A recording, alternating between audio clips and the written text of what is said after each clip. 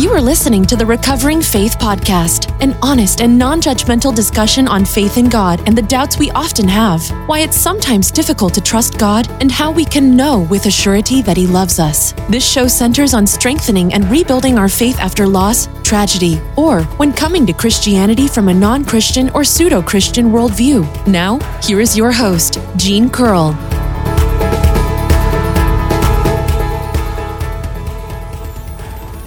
Hello and welcome back to Recovering Faith. Today's episode is going to cover problems with the Book of Mormon, problems in the second part of the Book of Alma. And before I get started there, if you haven't already, go check out the Recovering Faith Facebook page. And either on Facebook or on Twitter or just on my website, genecurl.com. I would love to hear from you. The members of the Church of Jesus Christ of Latter-day Saints, which most people know are called Mormons because of the Book of Mormon. Anyhow, the members of the Church of Jesus Christ of Latter-day Saints are some of the kindest, friendliest, and most generous people that I have ever had the privilege of knowing. And it's sad that they believe the lies that are told to them by the church. When I look back on it, I'm amazed at the mental gymnastics that I used to perform so that I could avoid things that would cause me to doubt the church, and to reconcile the troubling things about the church that I could not avoid hearing. I had been taught that the Book of Mormon was error-free, but the first time I read the book, I noticed errors, and lots of them. However, since the people were so nice, I wanted to believe the church and its flagship book to be true, to the point that I allowed the apparent errors to be explained away. I managed to either ignore or suppress all my doubts about the church to the point that it allowed me to gladly join the church. When I joined the Church of Jesus Christ of Latter-day Saints, I didn't truly know what it holds for doctrine, and by the time I learned, I felt obligated to believe it. The church has a saying they like to use, milk before meat, which is another way of saying that they don't teach anyone anything that might scare them away from the church, and they slowly introduce the more troubling doctrines once a person is more committed to the faith. I convinced myself that the only reason anything about the church appeared to be wrong, especially with the Book of Mormon, was because I didn't know enough about the church. I spent the next 10 years learning everything I could about the church, its history, its doctrine, everything, and desperately trying to explain away all the inconsistencies and the apparent lies of the leaders. I defended the church every chance I got, regardless of the personal cost, even if I wasn't convinced that the official answer was the true answer, because I felt that it was my duty to defend the church. Another major factor in my stalwart defense of the church was that I didn't want to think that I had believed a lie. The longer that I'd been a member of the church, and the more time, money, and talent that I invested in it, the more determined I was to prove to myself and to others that it was true. Eventually, the evidence tipped the scales in such an obvious way that I could no longer pretend that I hadn't noticed it. I really wish that I had listened to the evidence when it was first presented to me, instead of devoting so much time and effort to defending a lie. And the kicker is, it wasn't even a lie that benefited me. The church teaches that it's a sin to question the leaders of the church, and that it's a sin to speak against them, even if they are in the wrong. During my time in the church, I was told that to speak against one of the leaders was the same as speaking against the Lord. Anyone who wants to investigate any claim made about the church is strongly discouraged by the church, and they are told that all criticism of the church is from the devil. The problem of automatically assuming that any criticism of the church is of the devil is that history has given us many examples of people who have been outright lying to their followers, and they use that tactic to keep them from discovering the truth. David Koresh of the ill-fated Branch Davidians, Jim Jones, Scientology, and many other groups make or have made the same claim about their critics, and for the exact same reasons. They know the truth will set you free. Any claim that is true will hold up to examination, and it is not afraid of the truth. It is not a sin to have doubts, nor is it a sin to do a little research to make sure that what you are devoting your life to is actually true and is the will of God. I have heard many true-believing Mormons say that all churches ask their members to not question, but I know for a fact that that statement is not true. I have heard many pastors encourage their congregation to find it for themselves, and not just from internal sources. I am not spending my time exposing the truth about the church because of any ill will or animosity, but out of a love for those who are trapped in the LDS Church. The issues in the Book of Mormon, in the Book of Alma, we're picking off where we left off in the last section, so it'll be starting with chapter 26. And the issues in chapter 26 and 27 of Alma are things that I've already addressed ad nauseum, so I will skip them and move on to chapter 28. In the italicized chapter heading for chapter 28, it says, "The Lamanites are defeated in battle. Tens of thousands are slain. The wicked are consigned to a state of endless woe. The righteous attain never-ending happiness." About 77 to 76 BC. Unlike the mention of things in the Americas that should not have been present there at that time frame, such as steel, silk, horses, cattle, wheat, the wheel, and a lot of other crops, and the people's obvious failure to follow the law of Moses while claiming to follow it, major wars that are reported to have killed tens of thousands of people can't just be glossed over or swept under the rug. In the story up to this point, there have been a lot of wars, and in Alma 28, 2-3, it says, "There was a tremendous battle, yea, even such a one as never had been known among all the people in the land from the time Lehi left Jerusalem. Yea, and tens of thousands of the Lamanites were slain and scattered abroad. Yea, and also there was a tremendous slaughter among the people of Nephi." Alma 28, 10-11 says, "And from the first year to the 15th has brought to pass the destruction of many thousand lives. Yea, it has brought to pass an awful scene of bloodshed, and the bodies of many thousands are laid low in the earth, while the bodies of many thousands are moldering in heaps upon the face of the earth." By the end of the narrative in the Book of Mormon, millions of people were killed and many cities destroyed. And even if we are to believe what it says in 3rd Nephi, that some of the cities were covered by mountains and buried in the depths of the sea, there would still have been plenty of evidence of the civilizations, especially since the story tells us that the people rebuilt and expanded and became a great people after that. Throughout the Book of Mormon, there are a lot of verses such as Alma 32 that says that so many people died that they were not even numbered. And another instance of so many people dying that they weren't numbered is Alma 44:21. Alma 33 says, "Yea, and the people did observe to keep the commandments of the Lord, and they were strict in observing the ordinances of God, according to the law of Moses. For they were taught to keep the law of Moses until it should be fulfilled." I've said it many times, but the only indication we have that these people were following the law of Moses is that they claim to be following it. There are a few mentions of animal sacrifices, even though the law of Moses specifically states that such sacrifices are only allowed at the temple in Jerusalem. But there is no mention of observing the Passover or any other Jewish feasts or festivals. There's no mention of ritual washings, no mention of Sabbath observances, no mention of the laws pertaining to what they could and couldn't eat, etc. Not only are these people not following the law of Moses, but they are constantly talking about how dead the law is, and they are constantly talking about the coming of the Messiah in great detail, much greater detail than any of the writers of the Bible were privileged to. All throughout the story, many of the people act as if the law of Moses had already been fulfilled. Before the birth of the Messiah, the thought of treating the law of Moses as if it had been fulfilled or treating it lightly would be considered to be the highest of blasphemy to anyone who was truly living the law. While it is true that the law pointed to the coming of the Messiah and the work that he would do, the law was everything until it was fulfilled, and no one was a Christian before the coming of Christ.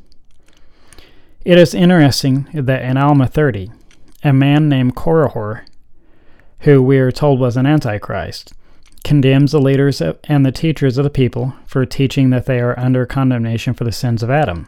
And he says, "Behold, I say that a child is not guilty because of its parents." The interesting thing here is that the villain seems to agree with the second article of faith, which says, "We believe that men will be punished for their own sins and not for Adam's transgressions." And the people who were supposed to be the righteous people in this story did not seem to agree with him on this. Chapter 31 of Alma tells of the mission Alma leads to reclaim the apostate Zoramites. And when I read this section of the book, I always think about a training and zone conference on my mission that was taught by my second mission president's wife. Part of the reason that I remember the training so clearly, other than the fact that I took notes on it, is that every time she would say a specific word, we were all to jump up and with gusto and enthusiasm shout, "Remiumptum!" In the story told in Alma, the Remiumptum is a platform on which the Zoramites stand to declare their belief in God and to thank Him for separating them from their brethren and for showing them that their brethren's beliefs were not correct. Each Zoramite proclaimed their church and their beliefs to be true, and that the beliefs of their brethren were not, and that they would be the ones to be saved.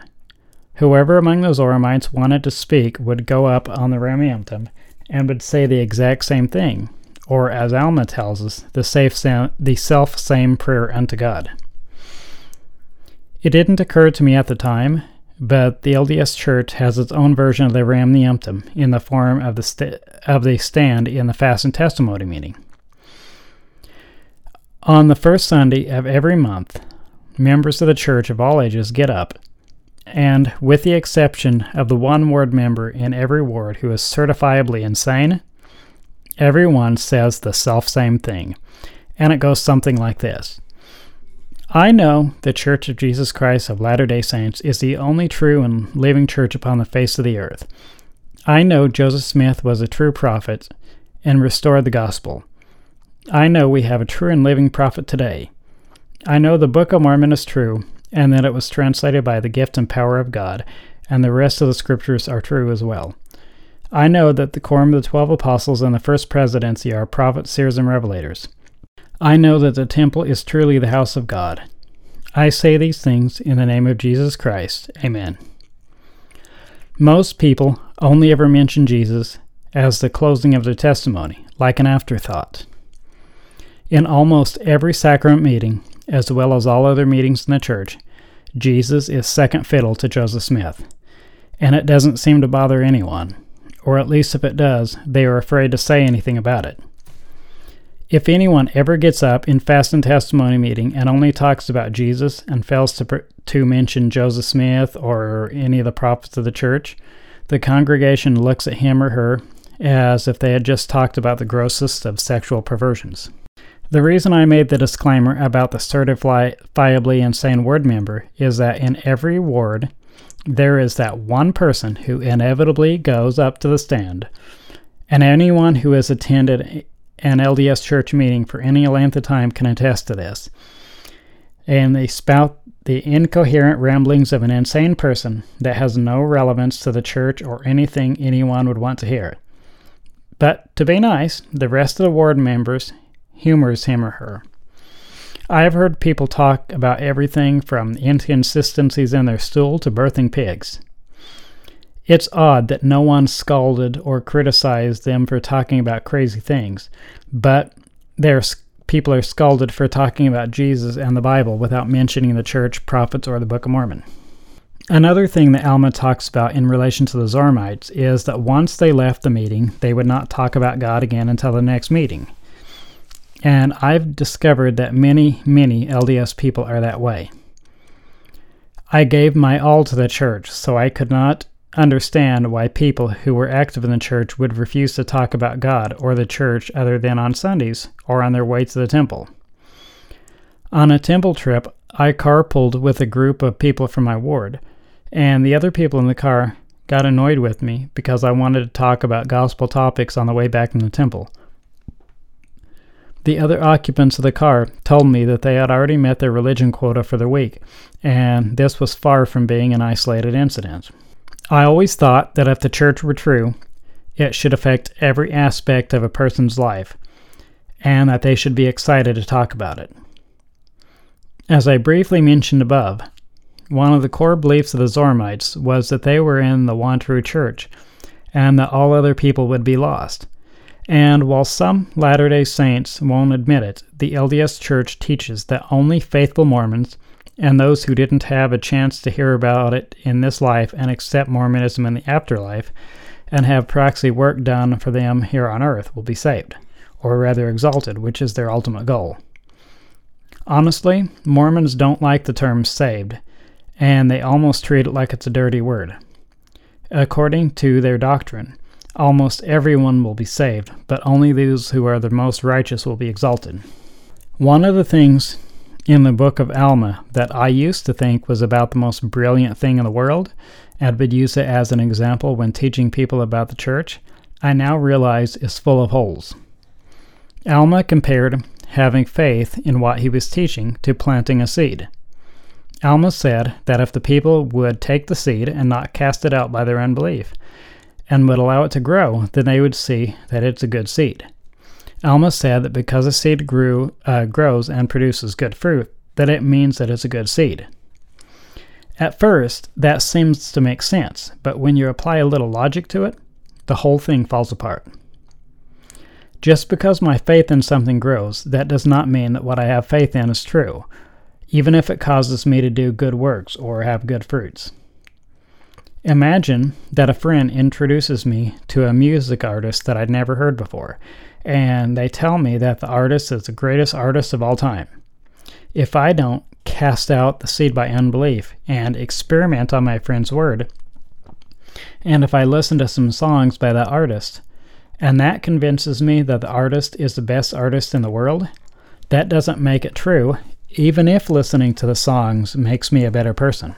While I was serving my 2-year mission for the church, people sowed the seed of doubt in regards to the church in my heart, and that seed grew until it was a full-grown tree. Would Alma say that it was a good seed because it grew, even though it caused me to lose faith in his book? As I mentioned, Alma also says that you can tell if it is a good tree by its fruit. By allowing myself to doubt the LDS Church, I have become nicer and a less judgmental person, and I have accepted the Jesus of the Bible. I would say that that is good fruit, but Alma would not agree since it led me to believe that the Book of Mormon is not true. Alma 34:6 tells us that the word of Christ is unto salvation. And it is clear that when the Book of Mormon talks about salvation, it does not mean exaltation. The word exaltation does not even appear in the Book of Mormon, and the concept of becoming gods is completely foreign to the doctrine of the book. I've mentioned this before, but the doctrine of the Book of Mormon clearly teaches that once we die, there is no chance for salvation, which invalidates the LDS temples. One of the best examples of this is Alma 34, verses 32 through 35. For behold, this life is a time for men to prepare to meet God. Yea, behold, the day of this life is the day for men to perform their labors. And now, as I said unto you before, as you have had so many witnesses, therefore I beseech of you that you do not procrastinate the day of your repentance until the end. For after this day of life which is given us to prepare for eternity, behold, if we do not improve our time while in this life, then cometh the night of darkness, wherein there can be no labor performed. Ye cannot say when ye are brought to that awful crisis, that I will repent, that I will return to my God. Nay, ye cannot say this. For that same Spirit which doth possess your bodies at the time ye go out of this life, that same Spirit will have power to possess your body in that eternal world. For behold, if ye have procrastinated the day of your repentance, and even until death, behold, ye have become subject to the spirit of the devil, and he doth seal you his, Therefore the Spirit of the Lord hath withdrawn from you, and hath no place in you, and the devil hath all power over you. And this is the final state of the wicked. I've heard Mormon apologists say that this is only referring to those who had a chance to believe the gospel in this life but chose not to. However, the story that I mentioned in the last section about Ammon and King Lamoni's father clearly shows that, according to the Book of Mormon, no one has a chance for salvation after death, not even those who never knew of the gospel. If you didn't listen to the last installment of the series, Ammon, who was one of the prophets in the Book of Mormon, he's preaching to Lamanites, and he comes up with this king named Lamoni, and he preaches to him and he converts him. And after Lamoni is converted, he's going with Ammon to go free his brothers and brethren out of prison. And on the road, they encounter Lamoni's father. And Lamoni's father wants to kill Lamoni because he's believing a Nephite. But Ammon stops him from killing his son and tells him that it's bad that he kills him, but it would even be worse if he died, because he said, if you were to die in your anger, you couldn't be saved. And at this point, Lamoni's father had never heard of the gospel. And he was telling him that if he died in his anger, he couldn't be saved. Therefore, that is about the clearest example of teaching that a person can't be saved if they are to die without salvation. It can't be any clearer than that temples that proxy works for the dead don't do any good. But then, as I said, Joseph Smith came up with the temple doctrine after the Book of Mormon was written. In chapter 37, Alma is talking to his son and relates the story of the children of Israel in the wilderness and how they would be healed if they would look up to the bronze serpent that Moses lifted up on the pole. But that many thought it was just too easy and refused to do it. And in verse 46 he says, O my son, do not let us be slothful because of the easiness of the way. For so was it with our fathers. For so it was prepared for them, that if they would look, they might live. Even so it is with us. The way is prepared. If we will look, we may live forever. There is nothing easy about the doctrines of the Church of Jesus Christ of Latter-day Saints. And in fact, the church often criticizes Christianity because they say that it's too easy. So it's clear that Alma was not in any way talking about the convoluted mess that is the LDS doctrine. And throughout the book, he talks about just believing in Jesus and says nothing about temples, tithing, eternal marriage, or any of the other doctrines that are considered to be essential for exaltation. Alma 38:9 says, And now, my son, I have told you that ye may learn wisdom, that ye may learn that of me that there is no other way or means whereby man can be saved, only in and through Christ. Behold, he is the life and the light of the world. Behold, he is the word of truth and righteousness. Nowhere in the entirety of the Book of Mormon does it talk about Joseph Smith having any say on whether or not we enter heaven. Jesus is all we need, and that is what the Book of Mormon teaches. But of course, this was, quote-unquote, translated before Joseph Smith came up with most of his later doctrines. Alma 41:1 talks about people wresting the scriptures, and rest is spelled W-R-E-S-T. And if you're not familiar with that word, that means to twist or distort. And the church does a fair amount of twisting and distorting when it comes to the Bible. And they justify it by saying that the Bible we have today has been corrupted and is not reliable. The church takes many verses out of context in attempts to support their unbiblical doctrines, such as baptisms for the dead. At some point in the future, I plan on discussing the problems with Joseph Smith's quote-unquote inspired translation of the Bible, but not today. All throughout the Book of Mormon, it talks in great detail about Christ, and acts like he had already come. I recently started listening to the My Book of Mormon podcast, and it's extremely interesting to hear the book read from the perspective of a person who has never read it before and who doesn't know much about the church. And the one thing that the host mentions constantly is how ridiculous it is that the people of the Book of Mormon had so much knowledge of Christ when the writers of the Bible didn't, and that they were acting like he had already come when he would not be born for many years. The My Book of Mormon podcast is from the perspective of a person who is not religious, so some of the things he has issues with or doesn't completely understand is simply because he's not familiar with religion. But he noticed many issues in the book without comparing it to anything other than itself. The host also could not help but notice all the blatant plagiarisms from the Bible. One of the My Book of Mormon's criticisms of the Book of Alma was that the story of Alma was a cheap copy of the story of Moses, especially with how Alma died. And just in case the reader missed a comparison, it was clearly spelled out. In Alma 46, 13 through 14, it talks about people calling themselves Christians 73 years before Christ was even born, while still claiming to follow the law of Moses. I simply can't believe that a people who followed the law of Moses would call themselves Christian before Christ had even come, especially since none of these people had ever had any exposure to Greek, and they would not have called the Messiah Christ. They would have used the Arabic or Hebrew word.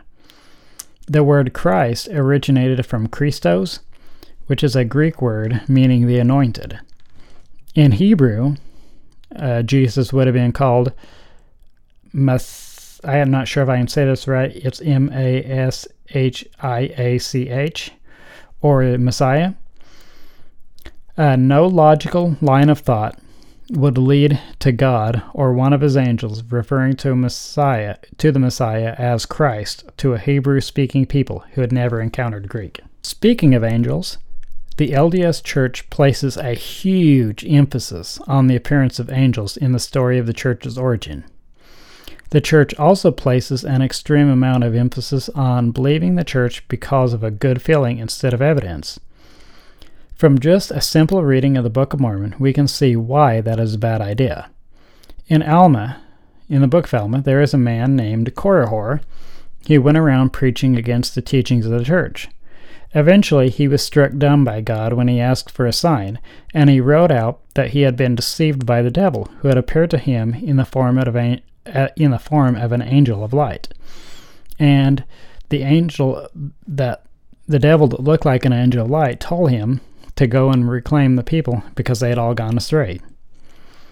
An angel of light appearing to a man and telling him to reclaim the people because they had all gone astray is the origin of the Book of Mormon and the Mormon Church.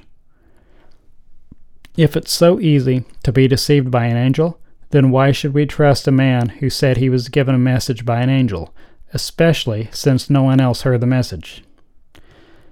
Alma told Korihor and the people to follow the scriptures instead of following what the deceiving angel of light said.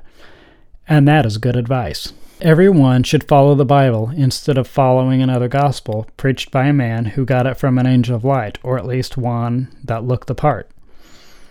The Bible is clear that we should not follow another gospel, and the Book of Mormon admits right on the cover that it's another gospel. It says it's another testament. Paul said in Galatians 1:8, "But even if we or an angel from heaven should preach a gospel other than the one we preach to you, let them be under God's curse." In the Book of Alma, there's a man named Captain Moroni, and he's corresponding with a man named Amaron, and there says that they're sending epistles back and forth. And of course, epistle is a Greek word, so there is no reason a people of Semitic origin would use the Greek word for letter, since they would have spoken Hebrew or Arabic. Some apologists say that Joseph Smith used the word epistle because it was a word he was familiar with, which would make sense if the golden plates were translated in the traditional manner. But that explanation falls apart if we are to believe the official story from the church about how they were translated with the gift and power of God. The way in which the Book of Mormon was reportedly translated would have not have left any room for Smith to substitute words. And since the people in the 1800s in America used the word letter instead of epistle, it is far more likely that Smith used the word in an attempt to make the book read more like the New Testament of the Bible. The LDS Church history tells us that Joseph Smith was given the words. What happened is he would look at his seer stone, and he would see the characters in the Book of Mormon, and then he would see the English translation, and he would read that translation out to a scribe. And then the scribe would write down what Joseph Smith said, and then they would repeat them back. And if the words were not exactly the way God wanted them, then Joseph Smith would not be given the next set of words until whatever was wrong was corrected. Given the translation method, the only way epistle could have been used is if God wanted to use an uncommon word, or more likely that Smith chose to use it since it was in the Bible.